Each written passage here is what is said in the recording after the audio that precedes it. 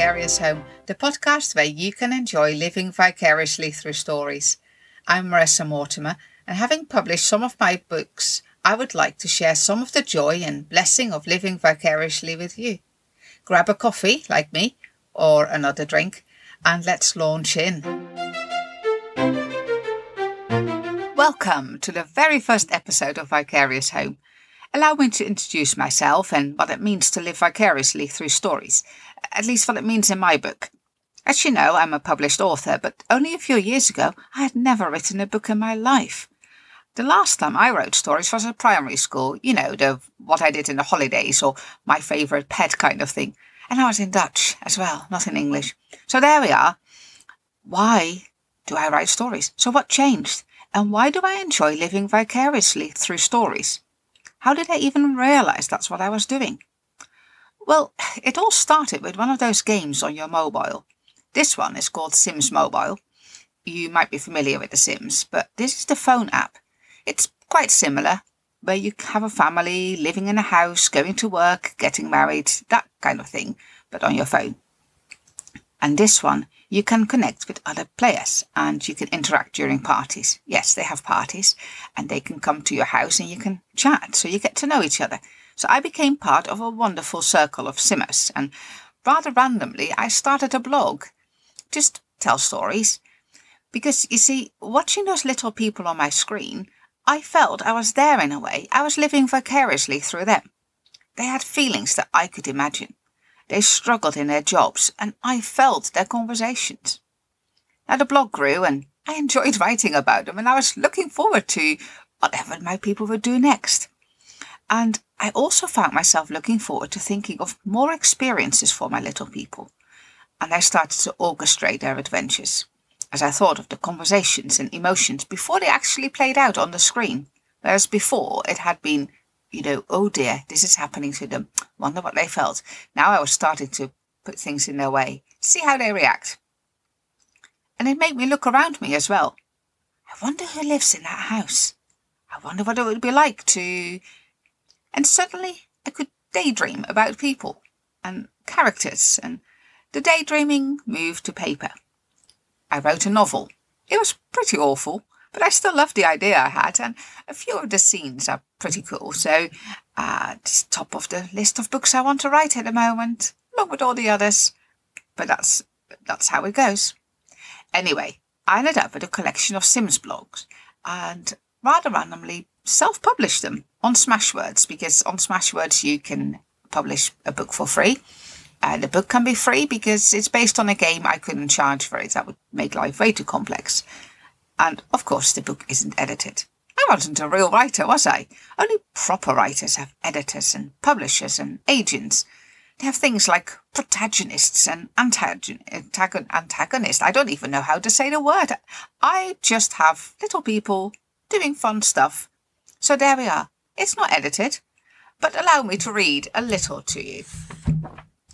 So I actually printed off a couple of them just for fun. Here we are. The main character is called Guinevere, and Guinevere is on the edge of becoming an elder, which means that they then leave the house that I built in Sims Mobile and they just retire. And she's relieved to be at work today. It helps to take her mind off things. She spots a few regulars, and of course her ancient manager is there as usual. When will he retire? Or rather, will he ever retire? He never takes a day off either.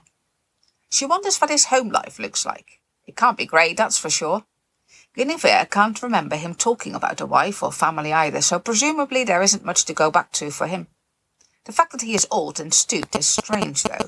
Surely that should mean he's had his papers served and accepted, and therefore should be unable to go to work. Soon her shift is finished, and Guinevere decides to go and pour the tea in the little cafe. She spots Sierra, looking her usual happy self. Not.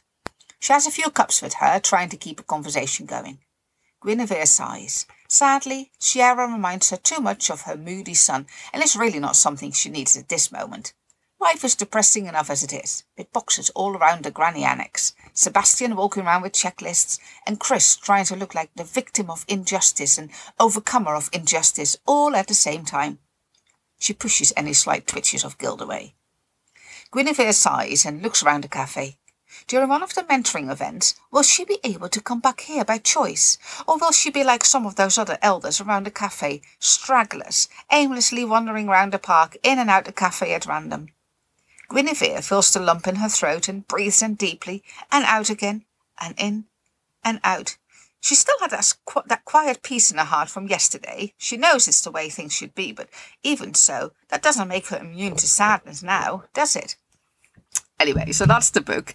You can tell it would need a lot of work to make it a proper story, but the fun I had was such a blessing. Now, I would like to share that with you, as this isn't the kind of podcast where you simply sit and listen and drink coffee. Of course, you're free to do so. Just keep your coffee topped up. But every podcast would have a storytelling challenge. And here comes the challenge. Right, so here is this episode's challenge. Now, the idea is to write something that's about 500 words, which is like a good blog post kind of length. It's not too long, it doesn't take forever, but it's long enough to have some fun with some characters. And the topic this week is, does your character look like a victim or a victor? And how can you tell? So, victim or victor, and about 500 words.